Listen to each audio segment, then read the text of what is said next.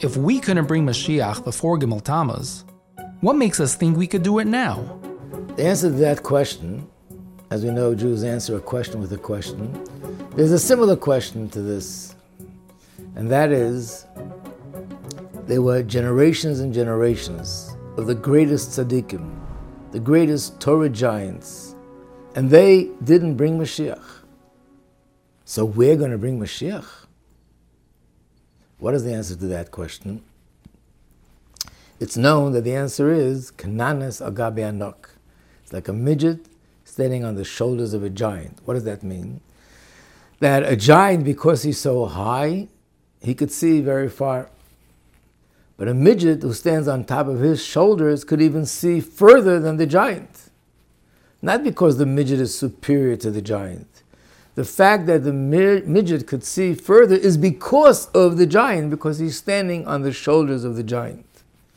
When we say that Mashiach is coming in our generation, it's not because we're superior to all the generations of the greatest tzaddikim, the people who gave up their lives and did the most amazing Torah mitzvahs, and especially the tzaddikim. We're talking about hundreds and thousands and millions of people. We are greater than them. That's not what we're saying. On the contrary, what we're able to do is because of them. They brought the closeness to Mashiach to a certain point, and what we're doing is like the little midget on top of the shoulders of the giant. We're doing the final touches.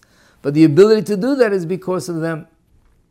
To use an analogy, today little kids can get on a computer and can do amazing things.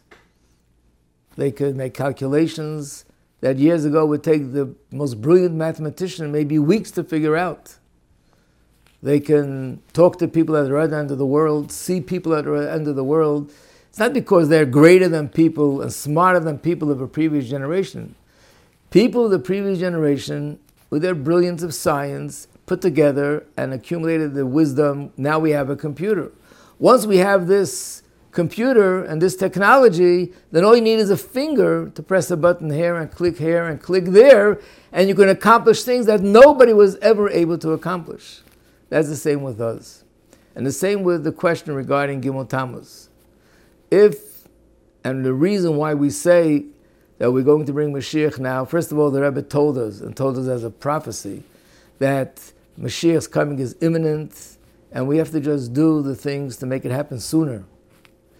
But it's happening because of all the things that were done before and that the Rebbe did, and the things that we're doing now is also with the Rebbe's bracha and the Rebbe's koyach. There's no doubt about it. And not only that, but in a sense, the Rebbe actually prepared us that this is the way it's going to be. Everyone knows there was a famous talk that the Rebbe gave on the 28th of Nisan, Tov Shin Nun Aleph, 1991. And the Rebbe spoke with a lot of pain that he did everything he can to bring Mashiach, and unfortunately it still hadn't happened. We're still in Golus. And the Rebbe then said that I'm giving it over to you. I did everything I can, now I'm giving it over to you. Do everything you can. The Rebbe clearly alluded that he did everything he can, and he brought redemption till a certain point. And now there's another little bit that we need to do in order to complete the process. This is something which is necessary for us to do. So it's actually by design that now we have to do what we can do as if it's on our own, even though in reality we're still being empowered and with the brachas of the Rebbe and the guidance of the Rebbe. But nevertheless, this is after everything that was done before. Now when we do this little bit that we're going to do, we will bring Mashiach in actuality.